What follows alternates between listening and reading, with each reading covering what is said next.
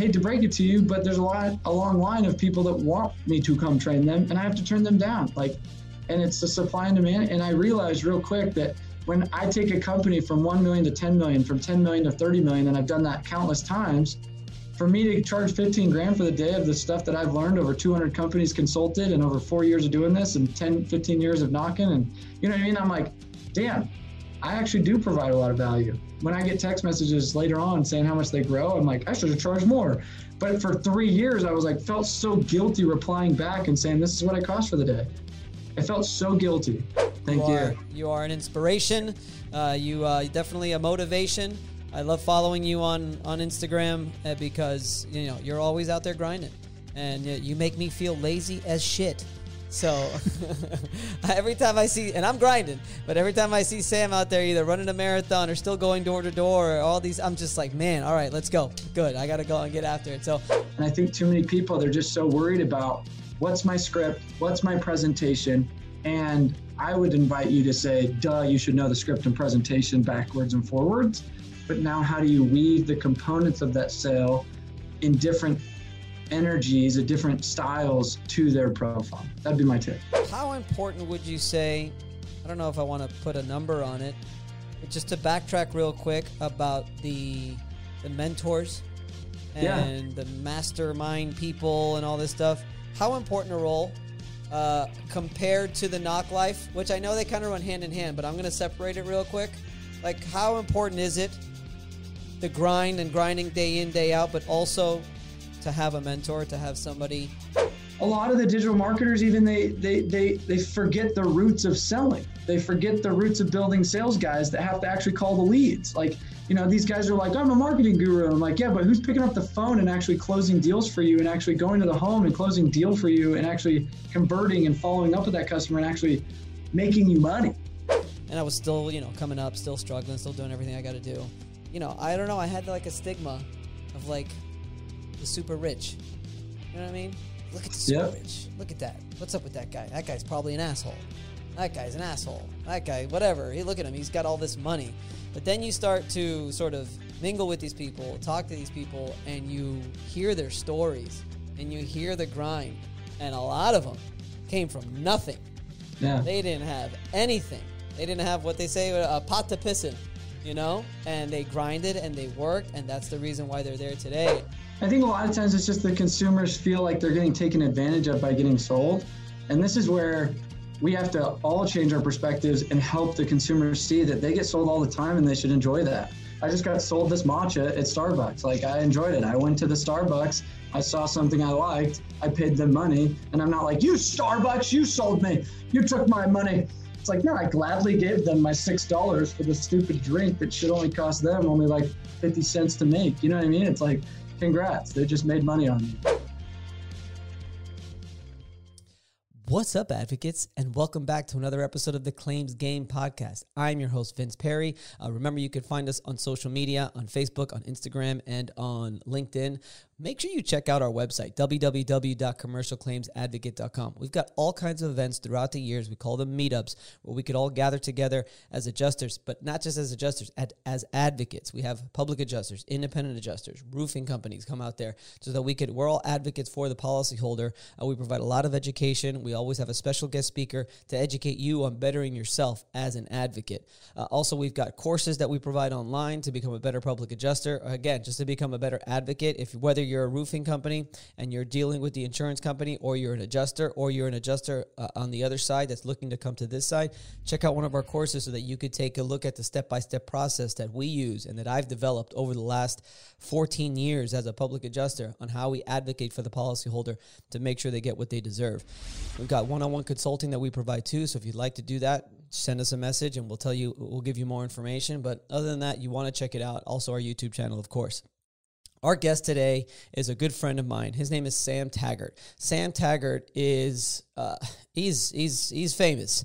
All right. I mean, the guy's got like 30,000 followers on Instagram. So check Sam Taggart out on Instagram. He's a really great follow. He really focuses on sales. He's a real sales guy. He knows what he's doing, and he's the owner of D2D Experts. That's D 2D. So D, the number 2, and then D, which stands for door to door.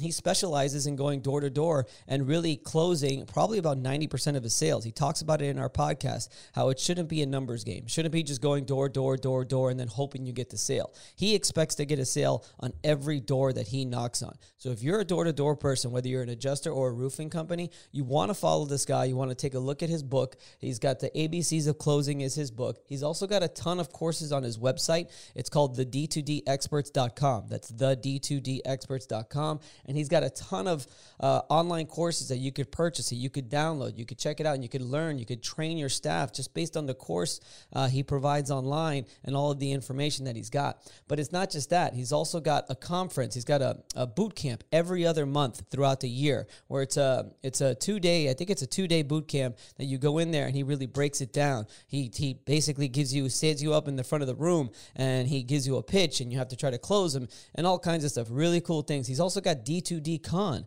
It's a conference on sales. So sales is so important, guys, and we talk about it in the podcast. I mean, I think it's very undervalued as to how important it is. A lot of us just focus on the claim portion of it and trying to make sure that we negotiate with the insurance company and we get top dollar and we provide everything in our estimate, making sure we don't miss anything in the estimate.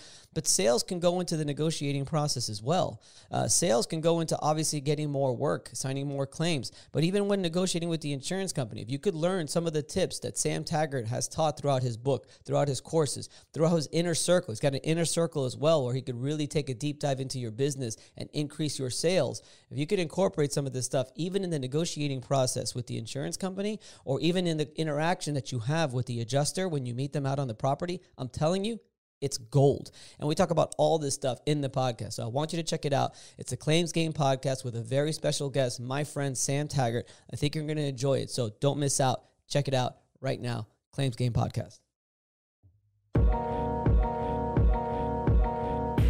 Welcome to the Claims Game Podcast with Vince Perry.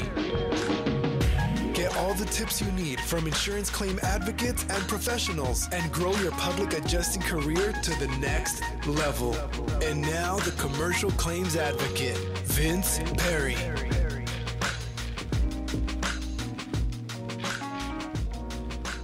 All right. We are here with the man, the myth, the legend, Mr. Sam Taggart. What's up, man? What's up? Happy to be here, man. How's it going, man? Long time no see, long time no talk. Last time I saw you was at the SVG conference. Yeah. Or was it the Indiana?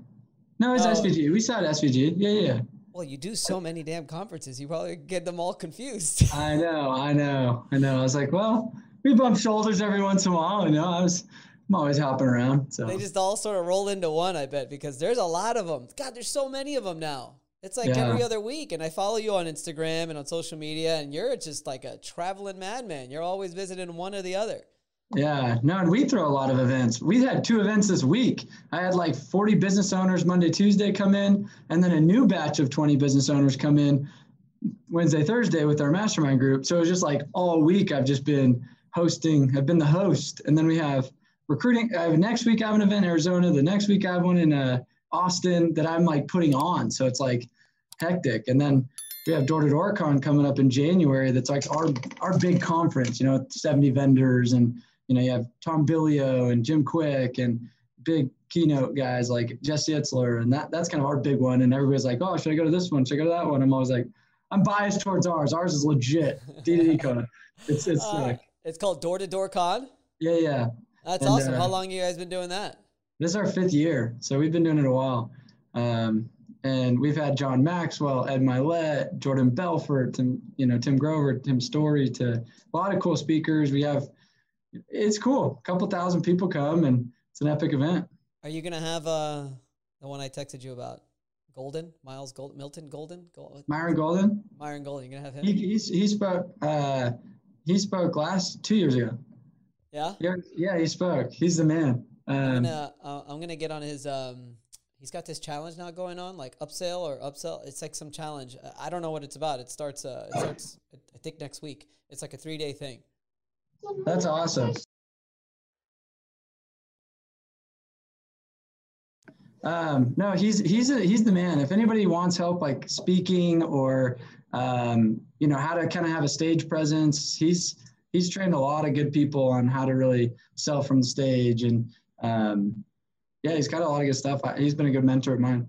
So I wanted to ask you, what are some of there's so many out there, so many like masterminds, so many, I guess, great mentors and stuff too, whether you pay for them or just pick their brain or whatever it is. What are some of the best ones that you feel that come to mind that you think are really good for people to really keep an eye out for? I like the niche, like for me, Myron was like a speaking stage selling niche that was very specific, right? So it's like, okay, I'm doing a lot of speaking, I'm doing a lot of stage selling, like how do I get better at that? And so I was able to kind of master that, where there's a lot of generalized ones. It's like, I'm self-help. I'm a great guru in this. And for example, I have a really good one in multifamily real estate. I have a really good one in, Bitcoin. Like I have like a Bitcoin mentor that like has got over $10 million of Bitcoin. And it's like, how do I just hook my wagon to a guy that put his own money and he's done his own stuff versus everybody and their dog that happened to make money with the Bitcoin run thinks they're now a Bitcoin guru. And I go, well, yeah, you got 100 grand in Bitcoin. Congrats. Now you just started an Instagram and you think you're the shit. Like, you know what I mean? So for me, it's follow the people that have their own money and their own expertise in that niche, and then surround yourself with them. And that's how I've really made a lot of money and developed myself. I'm part of many groups and masterminds, and I pay a lot of money every year. I host many masterminds, and, my niche is direct sales and door-to-door and people that are out there face-to-face grinding and trying to build those types of companies. And that's when people come to me. It's like, great, I'm good for that. If you ask me to go be your digital marketing guru and talk to you about pay-per-clicks and SEO, I'm going to be like, don't join my mastermind if that's what your goal is. But I think that's been my motto, is like, look for the nichiest niche and somebody that's done stupid well, and fluff out the fake. Like if somebody's like, hey, I'm buying my first house, you're like, and you're going to be my coach and mentor, like, you know what I mean? And you're this Instagram dude, like there's so much fake out there. It's just like, it's almost annoying. So. Yeah, it's hard. What was that? Is that me or you? That was you. Oh, I could hear the background. That's why. You're good. Okay. That's why I think it's really important what you said when you said I spent a lot of money and I spent a lot of money on masterminds. I spent a lot of money on these mentors, but I also do my own masterminds and mentors. I think that's a big one that a lot of people are sort of like reluctant to do, when they don't realize that a $10,000 investment here could net them $200,000 or $250,000 later, or a $20,000 investment here could net them $1 million later on, or much more than that. I think it's important to understand that any of these mentoring things, these mastermind things, stuff like that. Yeah, of course they're going to cost some money to put up with it, but what you get out of it is more often than not, it's going to be a lot better than what you actually put down. Yeah, 100%. Yeah. 100%. So. What's Sam, how did you get into all this stuff? I mean, how'd you get into the door-to-door? How'd you get into obviously teaching others and helping others? What's your story, man? Well, yeah, I mean, two different things. So I got into door-to-door when I was little. I was 11 years old, and I was selling magazines door-to-door with my brother. And then when I was 13, I started painting the addresses on the curbs, and did that all through high school. And I had 11 of my friends working for me. And then when I was 18, right after I graduated, I moved out to Dallas, Texas, and started selling alarms in 2008.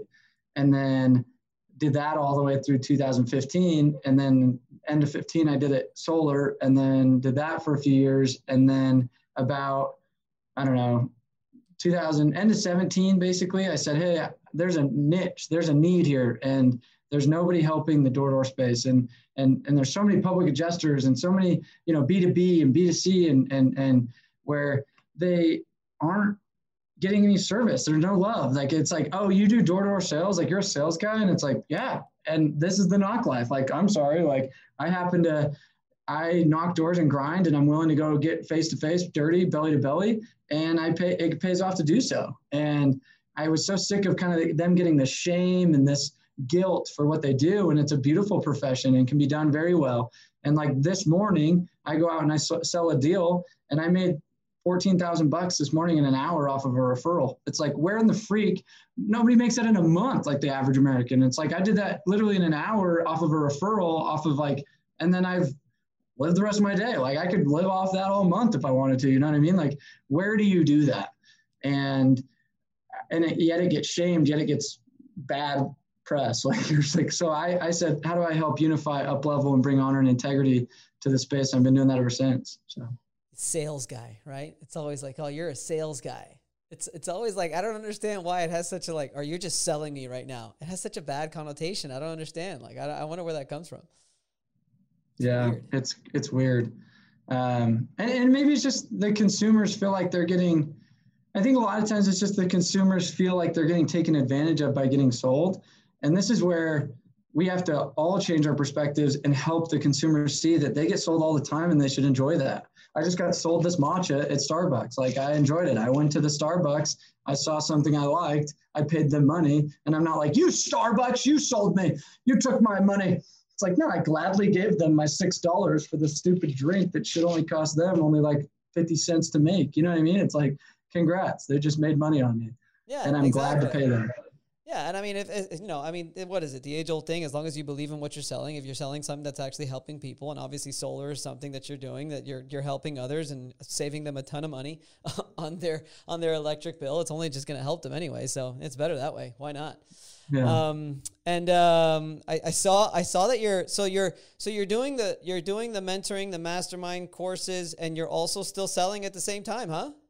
Every once in a while. This one's just a referral, but I usually sell with companies. Like for me, I told myself starting this that I'm not leaving door to door to go be a educator. I'm only going to dive deeper into it because I think a lot of people, what they do is they get into these mastermind roles and the gurus and at the end of the day, they lose their fire, right? Like they're just like, oh, cool. Like 10 years ago when I was top rep, and it's like, yeah, well, things have changed. And so I like to stay sharp. And so for me, I make it a mission to where when I go consult a company, I'm not above the straight door knock. And everybody's like, I'm not a canvasser, I'm a closer, I'm a project manager, I'm a public adjuster, whatever that is.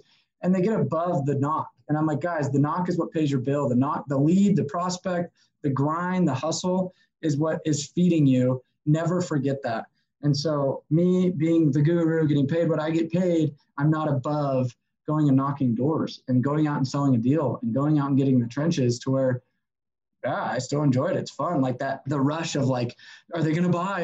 And it was so fun to watch me silence close them today. Like, I'm like, oh man, that's good. And I got it all on film too, which is cool. I asked him, I was like, hey, can I set up my phone and film this for our online training platform for solar? And they were like, yeah, we don't mind. And I was like, no obligation by any means, but I mean, I just want to capture this. And they let me film it. And I'm excited to go back. I'm excited to go back and watch the silence close, because that moment when you're just like, all right, so you ready? And they're like, and it's this battle between you and them. Who's going to talk first? And whoever talks first loses, right? I know. So then you just watch this like quiet, I'm like, and they're like, yeah, let's just do it. I'm like, yeah, inside, you're just like that. Like there's nothing that replaces that. You know what I mean? Like, you did it the other day on a Zoom call. I saw it. Yes. That was intense. It was intense, dude. That was a full 60 seconds. I've never done one that long, and it got all recorded on the Zoom call. And I was just like, the person you were with, you could hear her cracking up. She's like laughing after about 25 seconds, and it keeps going even like 30 seconds after that. She was just like, what am I going to do? Like, and I was like, if any of you talk in my head, I'm like, I'm going to be pissed. And they luckily were well-trained enough to just like, let me do my thing. Yeah. And anyway, I didn't close that guy right away, but he then ended up selling like a month later, or like just barely. Like he just called us. He's like, hey, okay, I'm ready to do it. I'm like, really? Like, yes. The age old, my good buddy Rico Garcia, which I'm going to hook you up with. He's got a podcast also. He's the one that told me years ago. He's just like, dude, you make the offer and shut the fuck up. Yeah, dude, just shut it. And, I love it. There's so many things that you can learn. Like, I started reading this book, so excuse me if I don't know. Like, I'm a public adjuster. Obviously, there's a lot of sales involved. I never consider myself, honestly, a very good salesman. It's something that I'm actually practicing and training now. I want to get better at it now. Hey, wait. By you saying that, Vince, like anybody listening to this needs to recognize, like however old you are, however long you've been in business, however long you've been doing one thing, you've built an identity around, I'm not a good salesman. It's like, that's a story you tell yourself. That's subjective. It doesn't mean that's like, no, you are a man. Yes, that is true. That is, you have a beard. That is true. That is like objective, where I think so many people have told themselves for so long, I'm not a very good salesman. I'm not really a salesman. I do this, but I'm like, guys, just own it and be like, I am a salesman. I'm a developing salesman, and it's something I can become. I can learn. Just like I wasn't a swimmer and I did an Ironman, and now I consider myself a swimmer. Last week I swam 30 minutes and I was like, this is great, where I didn't even know how to swim there and back. And so I changed my identity. My whole life I told myself I wasn't a swimmer.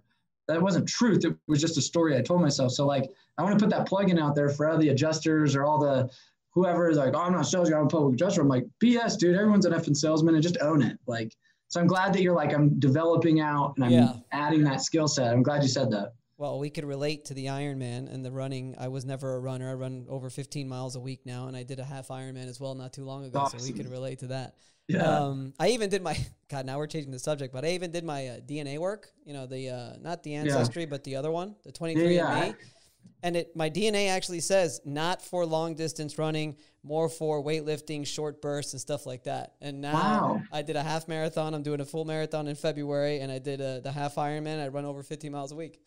That's amazing. See, it's just like you get to pick. You choose. Am I a good salesman? It's up to me. Am I a good runner? It's up to me. Like, I never was a runner, and I did a marathon last year, and I just did one 3 weeks ago. I was like, no, you crazy son of a bitch. You ran a freaking marathon, and then you went door knocking or something later after that.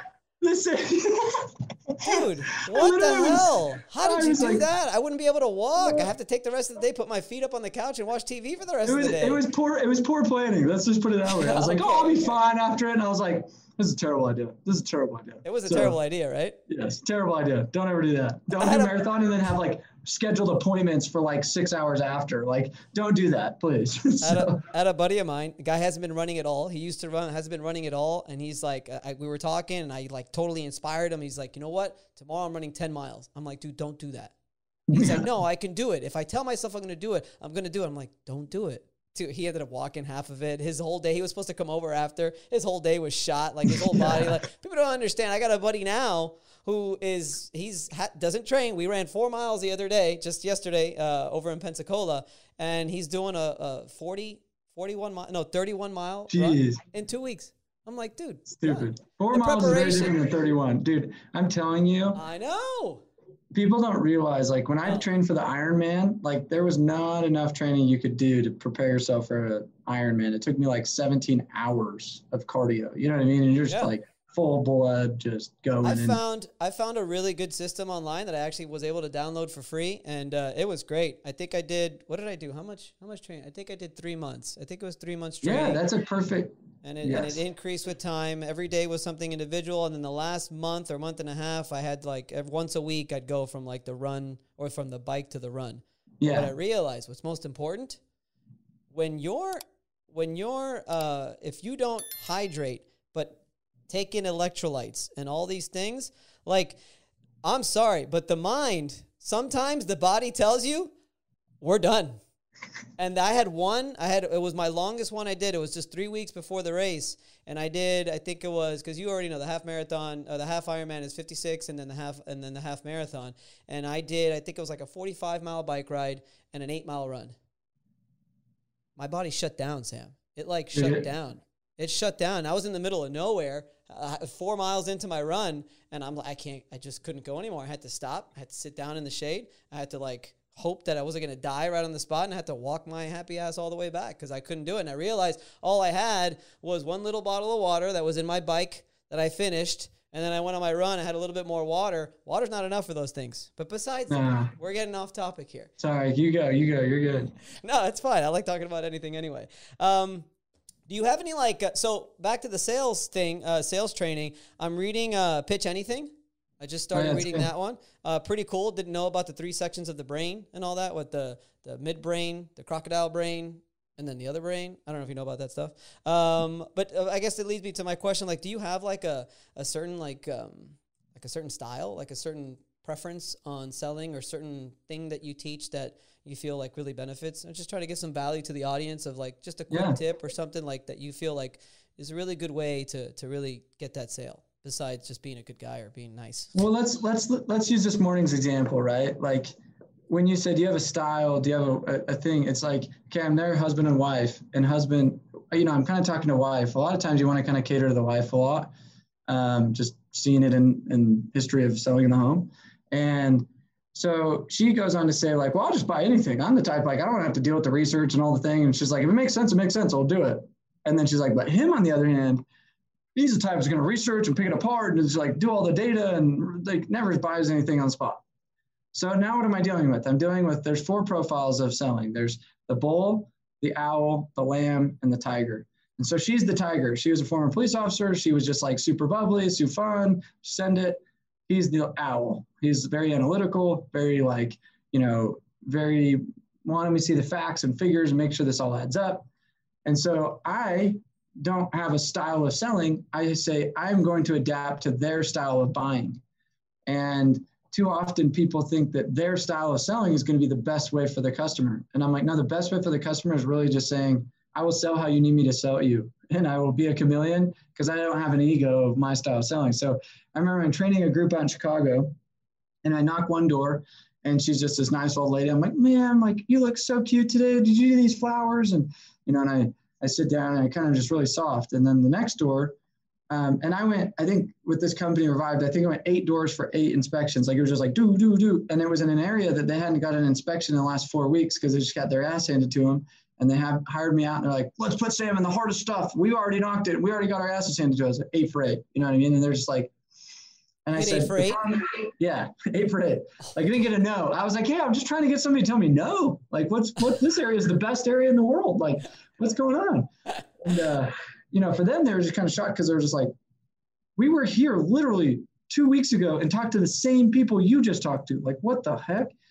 And I said, the problem is you didn't speak to them how they wanted to be spoken to, or I'm speaking to them how they wanted to be spoken to. So the second, the guy right after her, he was this guy that was like so hard. What do you want? He opens up his window. He doesn't even open up the door. And I go, he's like, what are you guys doing here? Like, we get door to door. You guys solicitors, where's your permit? He just starts yelling at me. And start yelling at him back. I'm like, whoa, totally. They're like, totally like, what the heck? I went from old lady, soft grandson Sam to like, hey, have you not heard what the freak's going on? Have you seen these things? And I just start like kind of getting at, I'm like, dude, come out here right now. And they were like, wow, like, whoa. And the guy was like, what is it? And I was like, just get out here, dude. I'll show you. He's like, oh, okay. Opens the door, he walks out. And then he just totally softens up. And everybody's like, whoa. And then we go to the next house. Lady opens the door. She's like, are you effing kidding? My mom died yesterday. And she gets all teary. And I was like, oh, I am so sorry. That's exactly why we're here.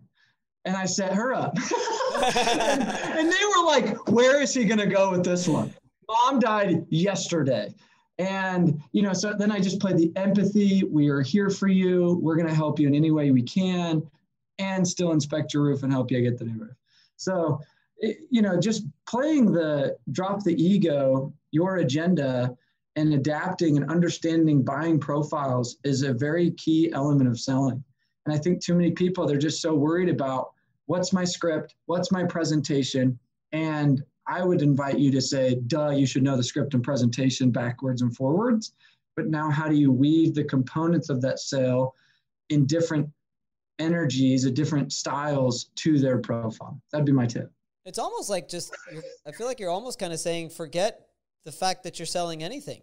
Yeah, just sell the person. Sell the person, not the product. Like, and I've sold anything under the gun now. Like, I mean, it's so weird. I one day I'll be selling solar, the next day a roof, the next day a public adjuster, the next day it's windows, the next day it's pest control, you know what I mean? It's just like, I'm like, it's a widget. If you understand people, the widget doesn't matter. Like, and I wrote a book called ABCs of Closing, and that's another great sales book, but it's kind of like, here's the word tracks that it doesn't matter the widget. Like you just hear, like today I used an if then close, and it would be, hey, if I can take care of your upfront costs and all you had to do is pay, and all you had to do is pay this a month, then what would be any reason in the world you wouldn't do it?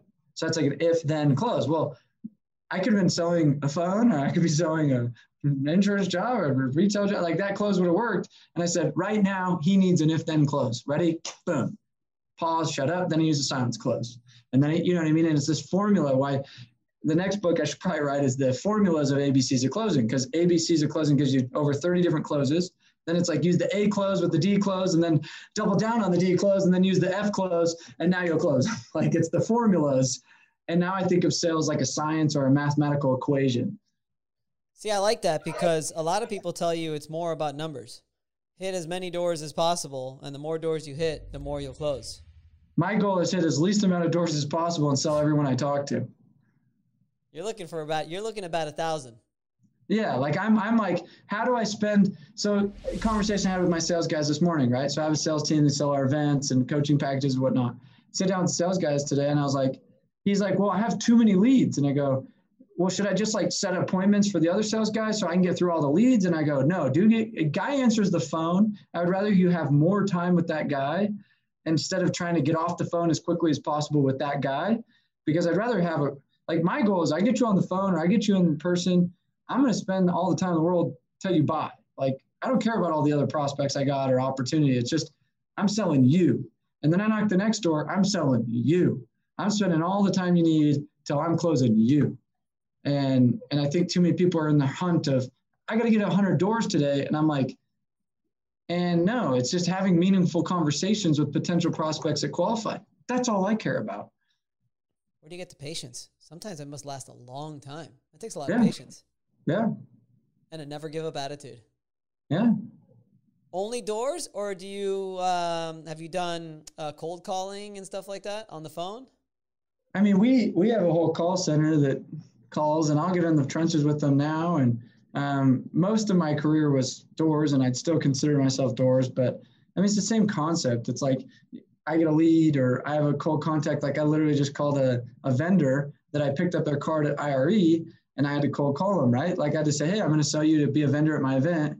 And now he answers like, oh, shoot, I'm running into a meeting. So I've got to know what's my follow-up strategy because he was busy, and how often am I contacting him? What's too much? What's too little? It's the same thing. It's I don't care if it's on the phone or on knocked door or whatever. It's like, I mean, even the same thing as website copy or marketing, email, text. I own a texting software called Vanilla. That's a text campaign follow-up system. And there's a strategy to sales copy when it comes to a text message. There's a strategy to a sales copy when it comes to an email or a phone script or a door approach. All of that. It's psychology. Yeah, totally. Where do you find the time for all these businesses, man? I don't know, dude. Sometimes I ask myself the same question. That's why I was like, how big is your team? I think we have like 22 employees or so. So yeah, I have a good team. Like a lot of people, like they don't realize that I have a good team, and I couldn't do what I could do without, without a good team, and I should give them way more credit than they usually get, because most entrepreneurial, like guys like me, that's them and maybe an assistant that schedules them or whatever, right? And people don't see, like I have 2 office spaces and I have 2 tech companies and development teams and marketing teams and design teams and calls, sales guy teams, and and I couldn't do what I do without having a squad, So. Yeah, I mean, I always use the word we. We to me is very important. Yeah, I agree. I can hear my voice again. All right, it's better now.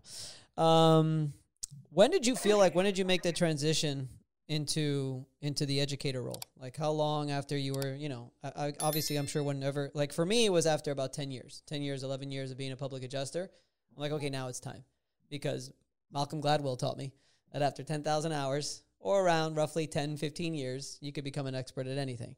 Would I consider myself an expert? Not necessarily. I'm always learning something new every day, but I did feel like, okay, now it's time for me. I could definitely teach this stuff. I could educate others, all the new guys coming up, and even some of the veterans and some of my experiences over time. When did you feel like around that you were able to make that transition and be successful? Yeah, I mean, let's say 2008 was like a formal door-to-door company until end of 2018, 10 years. That was 10 years of marketing. I was like, wait, when did so January, technically I incorporated the LLC. I kind of started dabbling in it, but I was still VP of sales of a solar company. So I think it's funny. I asked Ed Milet this same question on a podcast, and he goes, he's worth $500 million. And he's like, what people don't see is I put in 10 to 15 years of straight door knocking in the financial service game. And he's like, that's the problem, is I just didn't see the grind, and they just see the houseboats and the nice cars and the travel and the fun. And you're like, so they get fixated on, that's how I need to do, monkey see, monkey do. And anybody that's kind of moved into the educator role that actually has legit background and has a leg to stand on, like, you ask any of them, 10 years, you grinded for 10 freaking years. And I still grind. Like, my grind is just different grind today than it is when it was like doors every single day for 10 hours straight. Like, and, I sometimes wish that I could show off, and I had a camera following me 5 years ago, 10 years ago. And it's like, dude, camera follow me now, because you don't know where I'm about to be. And that would have been a cooler video than my stupid videos I put out now. You know what I mean? Like, it's my honest opinion. I have a confession to make. Speaking of big houses, big boats, and all these people, they've got all this money. When I was younger, and not too long ago, 5, 6, 7 years ago, and I was still, coming up, still struggling, still doing everything I got to do. I don't know. I had like a stigma of like the super rich. You know what I mean? Like, look at the super rich. Look at that. What's up with that guy? That guy's probably an asshole. That guy's an asshole. That guy, whatever. Hey, look at him. He's got all this money. But then you start to sort of mingle with these people, talk to these people, and you hear their stories, and you hear the grind. And a lot of them came from nothing. Yeah. They didn't have anything. They didn't have what they say, a pot to piss in, and they grinded and they worked, and that's the reason why they're there today. And I just found that funny, sort of. I remember when that transition came for me, where I was just like, wait a minute. That's just totally like made up in my head. Most of them earned it. Most of them earned it. And you can earn it too. I think the majority, right? I think there's like some study, I don't know, something out there. I think the majority of millionaires, most of them aren't what is it? Trust fund babies or whatever. Trust fund baby, yeah. Yeah, most of them earned it. And it takes work, and it takes a lot of work. But I think I just wanted to say that because I still think that there's a lot. I still speak to people, even some of my buddies who aren't at that level or anything like that. Oh, look at these guys. Look at this guy. Da, da, da, da. Some of them make fun of me, too. And I'm just I work my ass off. I don't have time to chat in our little chat all the time because I'm too busy working. My phone's going, my WhatsApp and my group message is popping off. They got like nothing better to do. They're sitting in front of their computers and they're chatting. I don't have time to chime in on that stuff. We got to work. Well, hence my hashtag, the knock life. And I think people don't realize that anything you want that's worth something lies behind a door. You just got to go knock it. Opportunity is lying right behind the door. And whether that's a representation of door to door or that's physically door to door, and I think so many people don't recognize that they are avoiding the energy and the fear, and that crocodile brain you talked about is stopping them from doing the knock life, like doing the hard thing. And they're trying to look for an easier route to accomplish greatness. And there's no such thing. There's no such thing. And you ask all these millionaires and you say, how'd you get there? And they go, the knock life. Like, and if you broke it all down, they go, the grind, the knock life. Like, I was there pounding the pavement, written on the phone, recruiting, whatever that looked like for them. And I think every single one of them would agree. And that's actually why I was scared to start door to door and really wear this with pride, right? Like, I knock doors. Like, what do you do door to door? Like, oh, really? When are you going to get a real job? Like, and what I found is as I talk to more of the high level people, like I have a really cool circle now that I've like worked my way up into bigger circles, and every single one of them appreciate me more than I would have even imagined. Like, they're like, we love Sam, the door-to-door guy. He's the man. And you're like, wow, it's the opposite of what I was assuming. Like, I was nervous to be in their circle. Like, oh, I'm just this door-to-door trainer guy. And they're all like, dude, Sam, you're dope. Like, we get it. We love you. And I'm like, oh, that's because they probably can relate in their own circumstance, in their own world. You know what I mean? And that has helped me really get validated in the sense of, dude, everybody's living that knock life. How important would you say, I don't know if I want to put a number on it, just to backtrack real quick about the mentors and the mastermind people and all this stuff, how important a role compared to the knock life, which I know they kind of run hand in hand, but I'm going to separate it real quick. Like, how important is it, the grind and grinding day in, day out, but also to have a mentor, to have somebody that you have that you could? I look at it like levels of mentor. So you have call him your elder, right? Like this wisdom. My dad would be a great example. He's ran and started many businesses, and he's done super successful things. He's lost a ton of money, made a ton of money, lost it again. You know what I mean? And it's like, nobody knows that until they know it and they've gone through it, and they can empathize and they can say, dude, diversify, risk aversion, lawyer this, like, oh, I didn't know I needed a lawyer for that crap. Like, you know what I mean? And I literally just got a lawsuit today, dude. It sucked. Like I got served. No. And I was like, damn it. And that's why I bring this up. And it's like, my dad's like, wait a minute, you only had $100,000 liability policy on your car. And he's like, you're an idiot. You're worth how much, Sam? And you had a $100,000 limit. Now I get personally sued from a dude I hit that's coming after personal assets. And he goes, well, you live and learn, Sam. Now you probably will get better insurance, wouldn't you? And I was like, I would have known, you know what I mean? Like, it's not like you look at your freaking car insurance liability, like, you know what I mean? Like, damn it. I learned a lot, like, who knows what that'll turn into, but it sucks. Like, it's like, that sucks. And you wouldn't know that until you know it.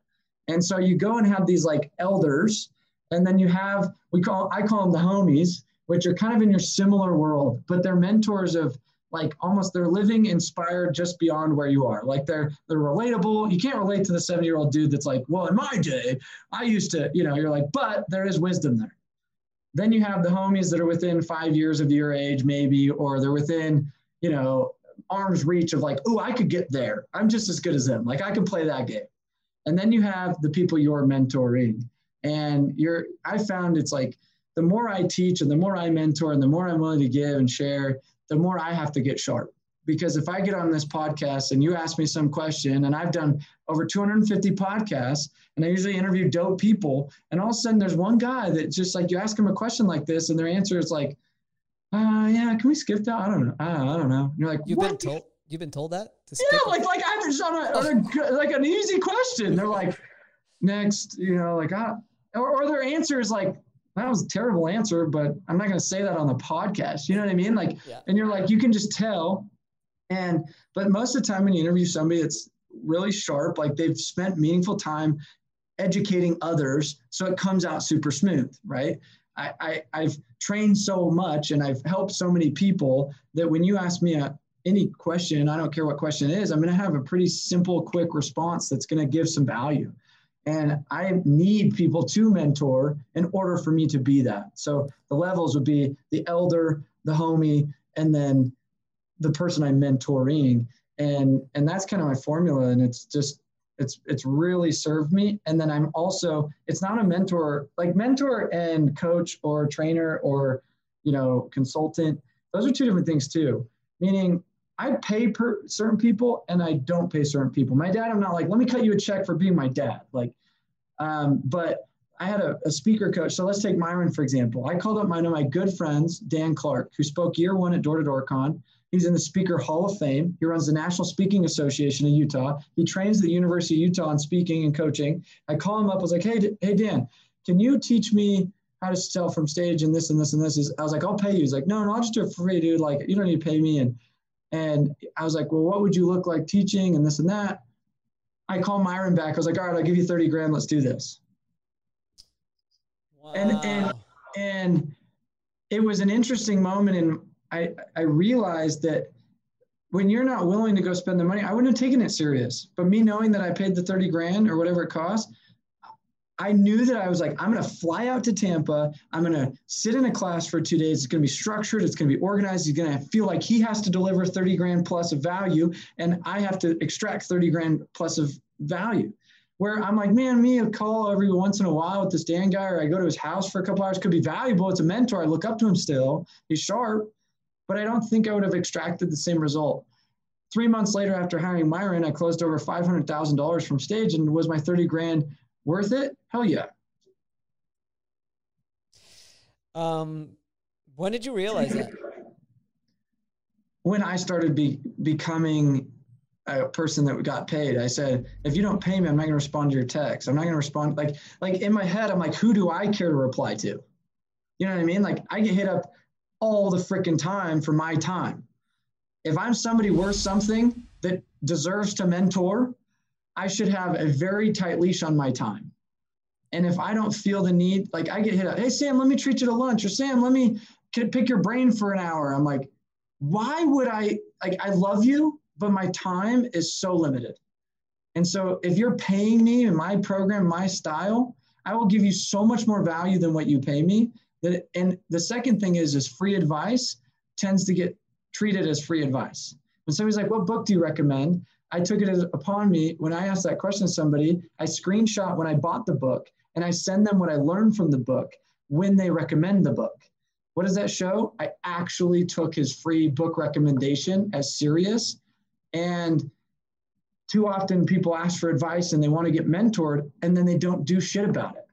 And that just devalues any advice. I'll pay you for advice. I'll show you what I did with your advice. My favorite text, I got it literally today. Check this out. I had a guy come to my boot camp a month ago. And let me pull this up because I still need to text him back. Where is it? And I train on business systems and organization and how to make a better, sexier culture and all this stuff. And I get a text today that literally says, check this out. And he shows me, I want to show you, because this is actually a really cool representation of somebody that just built some real equity in my book. He comes and pays for my event. Not maybe one other time has anybody ever texted me pictures of how they implemented. Here we go. So literally sends me pictures of how he implemented his core values, how he implemented a fast start program I drew up for him on the whiteboard, how he implemented all this stuff. He just randomly sends me a picture. This is a month and a half later. And it's like, damn, that guy's legit now. I will take his phone call. I'll reply back because he did something with the advice I gave him. How many people, I mean, there's so much that I want to talk about now. In regards to the free advice, I mean, it's so true. When I started this whole thing, and by the way, I'd like to formally ask in front of the audience, can you be one of my homies? Yeah, be a homie. Yeah, I'll be a homie. Yeah. Can you be one of my homies? Yeah. Because it's like, it's not like I'm like miles ahead of you. You know what I mean? It's like you're maybe on mile 4 and I'm on mile 7 of this marathon that we're running. Yeah, you're definitely ahead of me though. So I'm gonna definitely, I don't know. We'll talk off camera, but but the free advice is true because that's sort of where I've been at. I mean, for me personally, that's where I've been at for a while. And we just started the consulting program. Well, not really. We didn't start no consulting program, not yet. Just offering consulting, one-on-one consulting, and I'm charging a certain price. But you realize, besides the free advice, also, if you're not charging sort of what you feel that your value, but that's a hard thing to figure out too, right? Like. That's something that I've been trying. What is the value? Like, what is my value as far as giving consulting? That's something that I'm trying to figure out also. Dude, it's a battle. It's a battle. I'm glad that you said it's a battle, though, because it's a battle. Well, here's the perfect affirmation of, because I went through the same battle for probably 3 years, dude. Like, and I still do. I feel guilty. I literally sent a guy, like, I could show you another screenshot yesterday. Guy hits me up. He's like, hey, how much for you to come and train me for a day? I was like, 15K, like just straight up. I was like, here you go. And he's like, whoa, yeah, God bless you. And, I look at that and I go, I could have flown to Texas. I could have trained him. This was yesterday, right? So I could have been like, all right, I'll be there tomorrow. What did I do today? I made $14,000 on a commission in an hour today by not going to Texas. And I didn't have to leave my kids. I got, you know what I mean? And just like, okay, if you really want me to, like I spent all day training you how to sell. I know how to, like, why wouldn't I just go do what I just did today?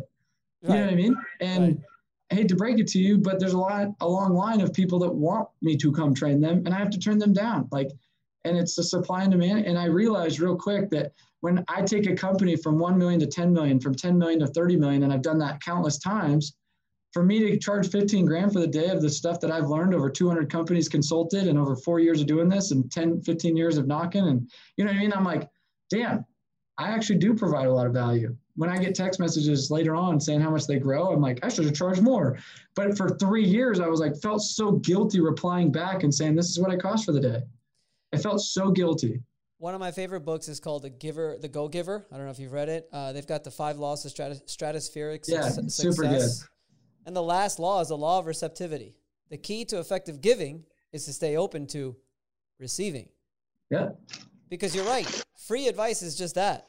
It's just free advice. But when somebody is paying you $15,000 to go out there, like you said about Myron, you're going to go out there with like a freaking goal to make sure that son of a bitch gets $100,000 worth of advice. Because if he gets anything less than $15,000, it's not going to make you look good. It's going to make you feel like shit. And it's just not going to. I have too much of an ego to not let it make 15. Like yesterday, one of my guys comes. Except when you go door to door, then there's no ego. Yeah, there is no ego. For me, it's almost a self-pride thing. yesterday I had one of my mastermind guys come into Utah, and I was out there at his company 2 months ago, charging 15 grand. He comes to Utah. He goes, we've doubled in size in the last 2 months. And he's like, when can I get you back? And those kind of statements are amazing. Monday, I go to Santa Barbara, and it was a guy, Robert, that texted me, and he said, hey, can I get you to come out? And I was like, it's 15K. He's like, can you do it for 10? I said, no, it's 15K. He's like, and he's like, no, 2 months ago. And then he just keeps watching. He's like, oh, he texts me 3 weeks ago. He goes, damn it, send me an invoice. And I'm going out on Monday. But I wasn't like, for me, I'm like, I could have sacrificed the difference for 10 grand to 15 grand. You think it like, I could have done it for 10, right? I could have said, there was no like law that was like, Sam, you can't do it for 10. It was, I held to my value and I said, I know I'm worth way more than the 15. And I've done this countless times. And I used to charge $1,000. So the first time, and this is where I learned this is where I learned it. My buddy from Missouri calls me. This is the summer of 2017. So I wasn't even a consultant. I was a VP of Sales Associates. And my buddy calls me and he says, hey, can you come train us in Missouri? And I asked the owner, I said, would you get mad if I went to Missouri to train? And he asked me that. He's like, no, I wouldn't, because they don't compete there. And my mom's like, he's like, well, how much are you going to charge me? And I was like, I don't know. I'll do it for free. That sounds epic. Like, go to Missouri. You're flying me out there. We're going to go to a Kansas City Chiefs game. Like, for me, that was fun. Like, I was like, this is cool. You're my homie. And so then I was like, I don't know, like $1,000. He's like, done. Let's do it. I get out there. My mom calls me. She's like, how much you charging this guy? I was like, I don't know, $1,000. She's like, are you effing kidding me, Sam? You're worth way more than that. She reamed me. She gets so pissed at me. And I was like, I felt like somebody's willing to pay me to come out and train. Like, are you effing kidding me? And I was like stoked out of my mind. And then she was like, you're stupid. She's like, my hairstylist, even if she's not booked, she's like, she's booked for 3 months and she can charge whatever she wants because she knows she's booked for 3 months. And I was like, oh, I'm seeing something here. And that, like, my mom had to kick me in the nuts because I'm too nice. Like, I'm just so like, I'll do it for free. And then she then said something that hit me so hard. She goes, what's the time spent with your kids? What's the time spent doing the things you love worth? And how often are you willing to sacrifice those things? And I had to put a higher price tag to the things that mattered more to me than the dollar. And all of a sudden my value went up. And I realized camping this weekend with my kids, I could take another client and say, okay, I'll do it for $5 and just get booked every freaking day of my life. Or I could say, I have to value some of the things I love most, like hanging with the kids this weekend, or yesterday I went trail running yesterday, or, you know, doing the things I love most and living my life, because I think sometimes we sacrifice our lives chasing an extra dollar. It's all about the people, man. The people in your life. It's all about your family. It's all, I mean, yeah. I mean, that's most important than the dollar. I like what you said about your time, though. I mean, what was that? That's that other book. Jesus, I always forget the name of that book. He talks about really the value of your time and making sure. I love, on that concept, book recommendation, if you can't think of one, would be How Will You Measure Your Life? And that one talks about kind of that time and where you're putting it. And it's like, if you were to measure your life, you know, you've got a couple elements like fitness and family and business and things like that. And like, what are you going to be known for? And like, how do you look back in 10 years? It's kind of like, was that extra $5,000 or the extra day missed this, or is it those little moments? And anyway, that's a great one on time perspective. And if you wanted one on that, but there you go. So you go for whatever, you train a roofing company or a public adjusting firm or whatever it is, and they call you back in 2 months and they've quadrupled their sales, and now they're just like, it's off the charts and everything is crazy. But now obviously that sort of runs into the next problem in entrepreneurship. It's just like sort of fast growth. How do you control it? Do you have any recommendations? Is that something that you help provide? Do you recommend them to somebody to do that? Or like, what's your sort of advice with that? See, my strong suit is fast growth, right? Like, you know, it's funny. That first company that hired me, they said, hey, we want to hire you for the year. How much would you be? And I told them a number and they're like, oh, done. And they're like, I was like, well, for this much, how much would you need to grow by to make it worth it? And like, if you could help us by 10%, I'd be stoked. And inside, I'm like, 10%, like I'd be pissed. Like if we don't double by like 6 months, I'm gonna be pissed. Because I'm like in the mentality, it's very simple formula. If I can help you get more recruits, talk to more people with a better closing percentage, it's just repeat. And, you know, a lot of companies have 5 guys. I'm like, to go recruit 5 more guys is very easy. Like to train them, not that hard. like we've done that on repeat my whole life. And so it's interesting. I've learned, my quote is always this: if I can help you get a lot more sales, I guarantee a lot of operational salary contractors, they'll come out of the woodworks where the money's at. So, and I say I'd rather have an operation fulfillment problem than I would a sales problem. But I'm going to say that with a grain of salt, because I had a lady, I don't want to say names, she was one of the top 10 installers in the country for solar. She spoke at my conference and was like, gave this whole training at DDDCon on how to scale fast and keep up with sales. Well, on Sunday, they just went bankrupt and they're out of business. So, you know, this is the 5th largest, fastest growing solar company in the country, just shut their doors Sunday. And, you know, it's ironic because of the training she gave the Door Con, and a lot of other competitors like, oh, I'm throwing rocks, and I'm not going to throw any rocks. But I just think what I did find out, and I'm pretty close with a lot of these people, is they didn't know what money was. And I think there's where you're going to get into trouble. I think operationally, great. Instead of it taking 3 weeks to get it built, maybe it takes you 6 weeks. You can set better expectations with the customer, and you can say, look, we're so busy, it might take a little longer, but that means we're so good. I can handle slower time. But when you don't know what you're making and you don't know what you're paying, if you're spending making the right money, that's where I would recommend a good CFO or a good bookkeeping company that will get your costs right, because that's where they were off. As they were not profitable at all for the last 2 years. And it's like, that's one thing to scale super fast and brag about all your accolades. But if you're not making money, then who cares? So I would rather scale and make more money. And a lot of people think they have to sacrifice profit in order to scale fast. And I go, no, you can actually scale and make more money profitably, like the same. Like you don't have to sacrifice one or the other. It's just, do you know what your numbers are? And are you kidding yourself when it comes to overhead, profitability per job? And are you being misled with the data? So that's where I see people get more in trouble than it would be keeping up speed with customer service and things like that. I'm kind of obsessed sometimes with processes and stuff like that. Are you a big thing with that? Do you have like a lot of processes and? Oh yeah, like I have multiple playbooks. This is like a recruiting playbook, and I have a business playbook, and I have a planning process I've written. I've written many books on. This is the processes. grind. This is the entrepreneurial grind that people do not understand. They have no idea what it's like to put these things together, because if you don't and you do scale, that's when everything falls apart. And every single one of these is a process. Like if I open up to this, it's that's like, within your company. Oh, this is stuff I give clients. So these are all built for end consumer. If I showed you my companies, I do have my own of these. But these are books that I give clients, and they say, fill this out. This is a book of SOPs, essentially, meaning I've kind of given you the framework. You just got to put in the numbers, or you got to put in the names, or you got to put in the descriptions.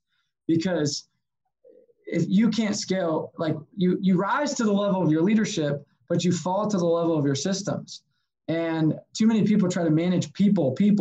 Johnny left. No, I'm effed. I just sat down with my sales manager today, and I said, dude, you're an idiot. Like, all of the process lives in your head. If I fire you today, show me, and I had to say it like this. I said, if I fire you today, show me how I could replace you with a process. That's not my plan, but put a process together so I don't need to do that. And I said, yeah, that's exactly it. That's from the E-Myth. E-Myth talks about that too. Yeah. I just said, I need to know when this happens. I was like, there's too much gray area that lives in your head, and I don't like it. And it's been bugging me for the last 6 months. I don't like it. And I had that conversation this morning, and I'm a Lucid chart whore. I'm an Airtable whore. I'm a SOP whore, because I want to know when I onboard somebody, what's my SOP? When I do this, what's my SOP? And what I'm finding is I have to get more in the trenches, like just being real and raw. I try to delegate building the SOP to the leadership in my team, and 9 times out of 10, they just don't do it. And so I'm starting to find more and more often, I need to give the track and go here, because lately I've been dependent on, okay, I have a mid-level management. I figure they can come up with SOPs. And I'm being honest, I'm like, dude, do I need to step 1, step 2, step 3, step 4 for you. And then you go fill in the blanks and make sure that like, and it's a thing. Like I've lived my life building SOPs and I still do it every day. This is the part that people don't understand though, right? I'm like obsessed with it. Like we just started our public adjusting firm. I was always actually partners with somebody else who never had any of that stuff. And I started my own and I'm trying to build it. We've got the Commercial Claims Advocate, which is the courses and all the education and consulting. And then we've got Elite Resolutions, which is the public adjusting firm. I look at it all as one organization. But yeah, I'm obsessed with it. And sometimes I feel like I'm too obsessed with it, but I don't think you could be too obsessed with it because it's so important. Well, and I'm going to say this for everybody listening to this, because I bet you a lot of sales guys and entrepreneurs are listening to this. Is that my natural tendency? Hell no. Is it my bread and butter to get and sit down and build processes? No. Is it not, like I have ADD? I'm a sales dude. I'm a people person. Like for me to sit down and try to write this book or fill out this playbook, it took all the energy in the world. But now that it's done, that it sits here and it's a manual, it's like physical, it's tangible, here you go, follow it. It is freed up so much time and energy in my mind that I can now move on to bigger and better things and trust that my team, because what we don't realize is just spending the energy to put it together up front is way less energy than worrying about it being all wrong always for the next year. 100%. And so just understand that principle and force yourself to do it if it's not in a natural tendency. I posted the other night, I was working late night on my organizational chart and where everybody goes and other duties and other roles and everything like that. And somebody had the nerve to just comment back and say, that's HR, that's an HR job. And I'm like, yeah, well, I can't afford a fucking HR department right now. Okay. This is what I got to do, you know? And if I don't know, if these guys don't know what their role is and what they need to do, then things just fall apart. Yep. I agree. Man. I don't even know where I wanted to go next, but fact of the matter is it's, you're the man. Let's see. We did the mentoring, which I really wanted to get into, the consulting that you're doing, the door to door. Is it mostly roofing companies? Is it mostly solar? I feel like you tend to lean a little bit towards solar, but is it outside of the construction industry? Do you also train companies just to help build their sales and get them going? And is it only door to door, or do you help with online marketing and stuff like that too? I've helped with it all. It's funny, like my mastermind group has like 70 CEOs in it, and I would say 50% of them don't even knock. And I was like, what the heck? So I'm like, why are you joining the DD Expert Circle? And then all of a sudden they like, because it's the best content we've ever heard when it comes to actual building teams and selling and marketing. And they're like, and I think it's because a lot of the digital marketers, even they forget the roots of selling. They forget the roots of building sales guys that have to actually call the leads. Like, you know, these guys are like, I'm a marketing guru. And I'm like, yeah, but who's picking up the phone and actually closing deals for you and actually going to the home and closing deal for you and actually converting and following up with that customer and actually making you money? Like leads is one thing, or like, and so we find that because we do what we do, we make great marketers. Because we do what we do, we make great entrepreneurs. Because we have the entrepreneurial spirit built in us and not the lazy, let me sit at a computer and take the easy route, we seem to resonate with all sorts of industries. And, you know, we have yesterday, I mean, there was a window company to a PDR company to a pest control company, alarm company, solar company, a roofing companies. Like, you'd be surprised in different makeups of those businesses. Some of them have 2,500 salespeople, and some of them have 3 and do it all online. So I've mixed it all over the place. Gotcha. Yeah, I mean, you're right, because at the end of the day, with these online leads, it doesn't matter. Once that phone call comes in, somebody's got to sell them. Somebody's got to sell them. Somebody's got to sell them, and that's somebody. Yeah, I'm training somebody now, and it's, you know, it's going, it's moving, but we're getting better. What's on the horizon for you, Sam? What's next on the, I know you're probably the type that writes a lot of his goals, probably journals every day, meditates a little bit. I know does that training in the morning and stuff, but I mean, besides all that, what's some of the things that you're really looking forward to? Well, camping this weekend. Just kidding. No, I can't really, no, the answer is simple. I have a lot of really cool things, a couple of things I can't say. But one is I'm doing a cool commercial project where I'm basically building we're calling it the Hive for right now, but it's basically an event center, a NFL and professional athlete training facility and office center And that's exciting. There's some software plays that are happening. There's some really cool, there's just some innovation that's happening to our space that you just got to stay above and faster than the competitors, right? It's just like, there's always a room for innovation. And, for the last 3 years, I've built 2 software companies. One's Recruitomatic. It's a recruiting ATS, and one's Vanilla Message. That's a texting software for customers and, follow-up and referrals and reviews and things like that. And those have taken 3 years of just really cool R&D and development and different tweaking and customer trial and error and this and that. I would say we're going to put a lot more gas on those 2 softwares over the next probably year. And then there's another software piece that'll come up about, and then just bigger and better events. We want to continue to create experiences that blow people away and change lives. My mission is just like, you will gladly pay me to better your life. Like, you will enjoy being my friend and homie. Like, you will love coming to every one of our events because every single one of them blow you away. And it's like, wow, this wasn't just a typical conference. Like, this was like life-changing. Like, that's my mission. How many conferences are there? We do a lot. So like next week I have a sales boot camp in Arizona, and I'm doing that with Cole Hatter, Cody Sperber, the Clever Investor. So like that one's not very door-to-door focused. That one's, the Clever Investor has over 1 million followers on real estate and investing in real estate. Cole Hatter's masterminds all real estate. And then end of September, we have Recruiting Summit. So that one's all on recruiting, how to train and get onboarded and find prospects of getting A talent. I'm taking a bunch of guys in October then to Guatemala, and it's a week-long like service and personal development, leadership development retreat. And then just every month there's something different for different audiences. We have an elite mastermind for top sales managers and sales leaders coming up. And, we do a lot of cool experiences. And it's like, my mission is when I don't know if I'm playing or working, that's when I know I'm doing the right thing. Like, right. It's like we took them boating on Wednesday. It's like, all right, we're going to go boating now. Everybody's like, really? I'm like, yep, it's going to be epic. But we're going to go with a billionaire.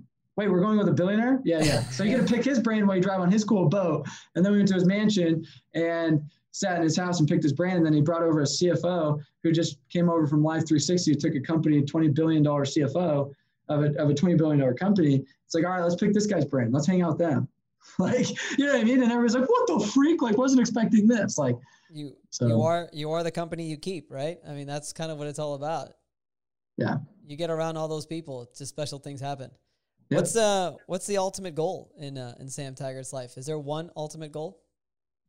Change as many lives as I can. I mean, the real mission is just like be fluid and let God use me as an instrument in his hands wherever he needs to pick me up and place me in opportunities and say, you need to change this person's life, or you need to change this tribe's life or this movement, or you need to start this industry to better everybody. Like for me, I'm like, just trust God and let him use me as the biggest, if it's a big instrument and I'm a Tony Robbins figure, like I look at Tony Robbins as God used him as a very powerful person to change lots of lives. Or if it's just, I help one person and it's like, dude, that guy turned into the next, whoever knows. Like for me, I'm just trusting God and letting him direct my path. Awesome. Sam, thank you so much for coming on, man. Thank you. You are an inspiration. You definitely a motivation. I love following you on Instagram because, you're always out there grinding and you make me feel lazy as shit. So every time I see, and I'm grinding, but every time I see Sam out there either running a marathon or still going door to door or all these, I'm just like, man, all right, let's go. Good. I got to go and get after it. So I appreciate that. And I really do appreciate you coming on. Thank you so much, man. No, thank you. Hopefully you guys got something out of it. And hit me up on Instagram if you guys have any questions, the Sam Taggart or whatever. So I'm here to help. Thanks, Sam. All right, hold on a second. All right, we're going to cut it there. If we do some outtakes and stuff. Sam, this is not part of the podcast, by the way. Where do I start with the mastermind thing? Because it's time for me to get to like next level stuff. And I've been thinking about that's the level I need to go to is pay somebody 10, 15, 20. That's why I spoke to Myron. Well, I spoke to Myron's brother. Yeah, his brother. He's a stud. He's awesome. But I don't know if that's right for me right now because I'm going to get into the speaking and stuff like that, but I'm not quite there yet. And I still haven't really finalized my consulting program for public adjusting firms and all that stuff because that's what I want to get into, which is another question I have for you, which is maybe if that's something that you would maybe consider. What I'd like to pick your brain on is really how you structured your whole consulting thing, because that's what I'm trying to figure out. I'm trying to do something similar with what you're doing, which would be traveling or not, but going and really helping public adjusting firms and public adjusters really just build up their processes and get their leads and start and being successful as public adjusters. Is that something that you could help me? Do you want to build more of like a firm? So I went the direction, I had like 10 consultants in our agency at one point, and it was like a full building out processes for them to follow and them going out. And now I've whittled it down actually over the last 4 months to 3. And consultants, like they would go out and travel and do the one-on-one calls, and then I managed that, and then I just kind of like oversaw all clients, and we had like 80 companies at one time were consulting, you know what I mean? Like, and it was a beast. And so that's a direction you can run towards, or you can say, I'm going to be more of a solopreneur. A solopreneur. A soul opener? A solopreneur, meaning I want to have a very small team and be more, it's just around me. And those are two different directions to go that you really want to get clarity around. And I think that would be the direction, because I've also got the firm. I've got the public adjusting firm. We do claims. I realized today I have my own business coach, but again, he's like a friend too. He's like that friend you were talking about. He's great. He helps me tremendously, and I talk to him all the time. But you know, sometimes you got to put your money where your mouth is. But I was speaking to him today. I would like to eventually, with the public adjusting firm, is find sort of like a CFO to run, because I'm still like responding to claims all the time. You know, I make final decision on a lot of these claims, and it takes up a lot of my time, and it's very stressful dealing with the insurance company sometimes. So I'd like to find somebody for that, and I really want to focus on the consulting. I've been a teacher my whole life. I was a tennis coach for a long time. So that's what I like to do. So I think it would be like the solo thing though, solopreneur. Yeah. I've helped 4 now start and move into that route. So if you go look up like, and they're all still running, like one runs a window company, one runs a solar company, one runs a solar company, and one runs a roofing company. So they're still actively in their business, but they're the CEOs, but they're like, we want to get more into speaking. Oh, another one runs a solar company. And they just wanted to get on bigger stages. And because I have a cool platform, and if you kind of pay attention to our stuff, like you'll see Mike O'Donnell get promoted a lot more, Mo Falla, Jefferson Rogers. You'll see these guys get promoted a lot more, but they're all part of my mastermind. And so I'm just like, hey, how do I backdoor self-promote or promote you and help you out getting in front of more people, and taught them a lot more of the social media routes, a lot more of the connecting with the right hacks on doing it for low budgets and strategizing with them. And they've just all come from my mastermind, which has been really cool. And, you know, it actually has in turn helped with the recruiting for their own companies. Like, you know, Mo went from his first year in business doing 25 million to this year, he's on track to do 100 million. You know, Jefferson went from 1.5 to 10. Now he's on track to do 20 million. Mike O'Donnell's on track to do 70 million. That's with their actual businesses, not with the other stuff. Yeah. And they've astronomically, because they've said, let me become more of a person of interest. It's helped recruit and make their influence for their actual businesses do a lot more. And it's fun to rub shoulders with guys like that have, you know, Jefferson was here, and it was cool because the new people in the mastermind were like, you could see how they look up to the guy, because they were like, wow, you're where I want to be in 2 years. Like, wow, we just, like, what did you do? And he implemented the stuff that we teach, and he just did it. Like, so we might be a good fit just because we help public adjuster companies like yours. And I also know how to kind of give you a cooler roadmap. So when we're, you know, spending time in Guatemala and we having these deep dives and we have these group calls, there's an element of like, you know, it's pay to be the friend. Like Steven, one of my experts, he first was in my mastermind group. Now he works with me.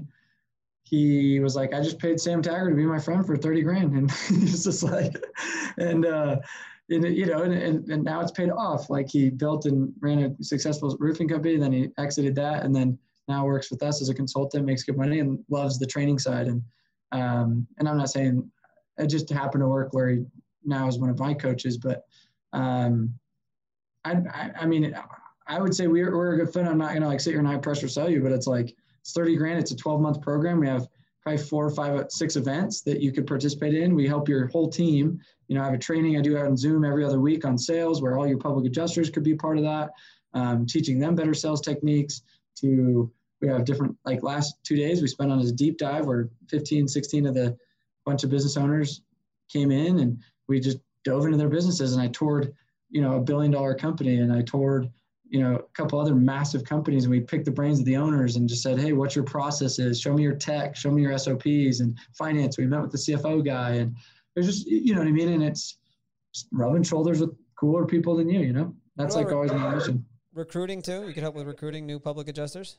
1,000%. We have a whole recruiting program. This is a recruiting playbook, and we have a recruiting summit coming up in September, and we have and you get 2 tickets to that. So it's like, go to the recruiting summit or send your managers to the recruiting summit.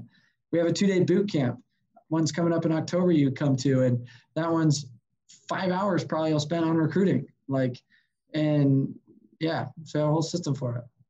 Cool. All right. I'll definitely get back to you on that one now. Yeah.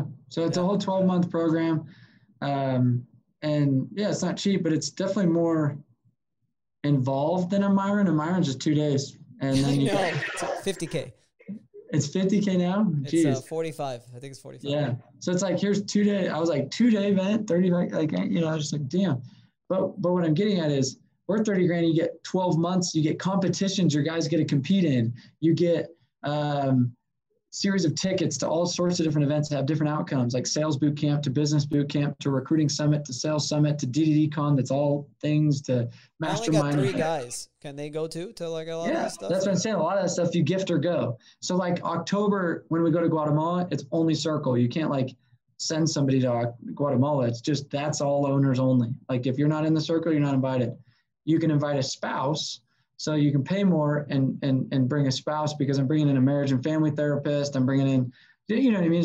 It's a more experiential thing. So certain things are off limits for your guys, but there's a lot of things your 3 guys will be able to participate in. What if I have a baby coming in March? That's fine. It's not till October. I got to figure this. That's my only issue right now. I got a 4-month, I don't know, what the fuck is 15 weeks? 15-week pregnant lady who's just been going through hell. That poor thing. I mean, she's sick as a dog. Darn. Figure out my time. No, I can send you the slide deck on it, and it just shows the dates and what's going on, and just look at it. So, and then we have a finance option too, where Myron's like 30 grand. Why are we no money? I'm like, okay. Oh, okay. That was my next question. Yeah, is it 30K up front, or is there 20% down, and then you just finance it for 6, 9, or 12 months. 20% down. Finance. Oh, that's pretty awesome. Gotcha. Yep. I think I'm extremely interested, and I'm more than likely going to do it. Just say if you could send me the slides, and I could figure out my timetable with my pregnant wife and then soon to be child. Yeah, and I'll send you the kind of the what's happening, and we have our next call. So we do a monthly call where it's on the first Tuesday of every month. So it's next week. And that would be a great time to introduce yourself and be like, hey, I'm the newest member, blah, blah, here I am. Here's what I can give, and here's what I can get. And then we have a sales boot camp coming up in Arizona, the 31st and 1st. And so if you're like, cool, I want to send 2 guys to that or a guy to that, then you can send some to that in Arizona, which is a really cool event.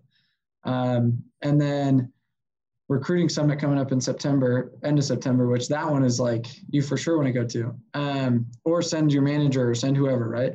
What was I going to say though? I'll send you that.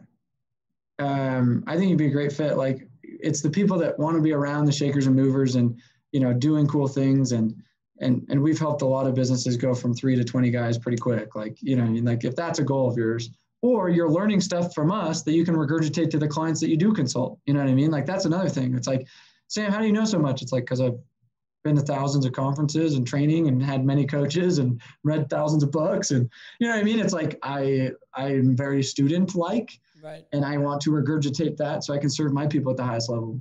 Right. Yeah. I mean, that's what it comes down to. I mean, I've taken 3 different public adjusting courses just so it could help my own course. Exactly. You know? So it's not like I'm like rip off and duplicate. I'm like, cool. Like spin Myron stuff. Like I could give you the 20 pages of notes I've taken with Myron. I'll give you his playbook. Like, here you go. And it's like, now I shortcutted it. And I put my own spin to it because it's like his sales training has nothing to do with like, it does have everything to do with your public adjuster sales training. It's just so different, but there's some psychological characteristics that you have to speak it into door to door now, or I have to speak it into in-home selling. And I can take what I was good there and apply it and turn it into our lingo. You know what I mean? Right. Cool. So, all right, I'll shoot you that over. I got a dip. And then let me know when this goes live and I'll share it and give you some love. Awesome. Yeah, we should go live in about 2-3 weeks the latest. Love it. Okay. Thanks, You're the man, Sam. dude. We'll see ya. Say what's up real quick to the camera. Just a quick photo. Whoa, it's looking at me. Nice. All right, brother. Thanks, man. I appreciate you. Love it. We'll see ya. Have a good weekend. You too. Enjoy your camping. I will. I'm excited. Later, man. See ya.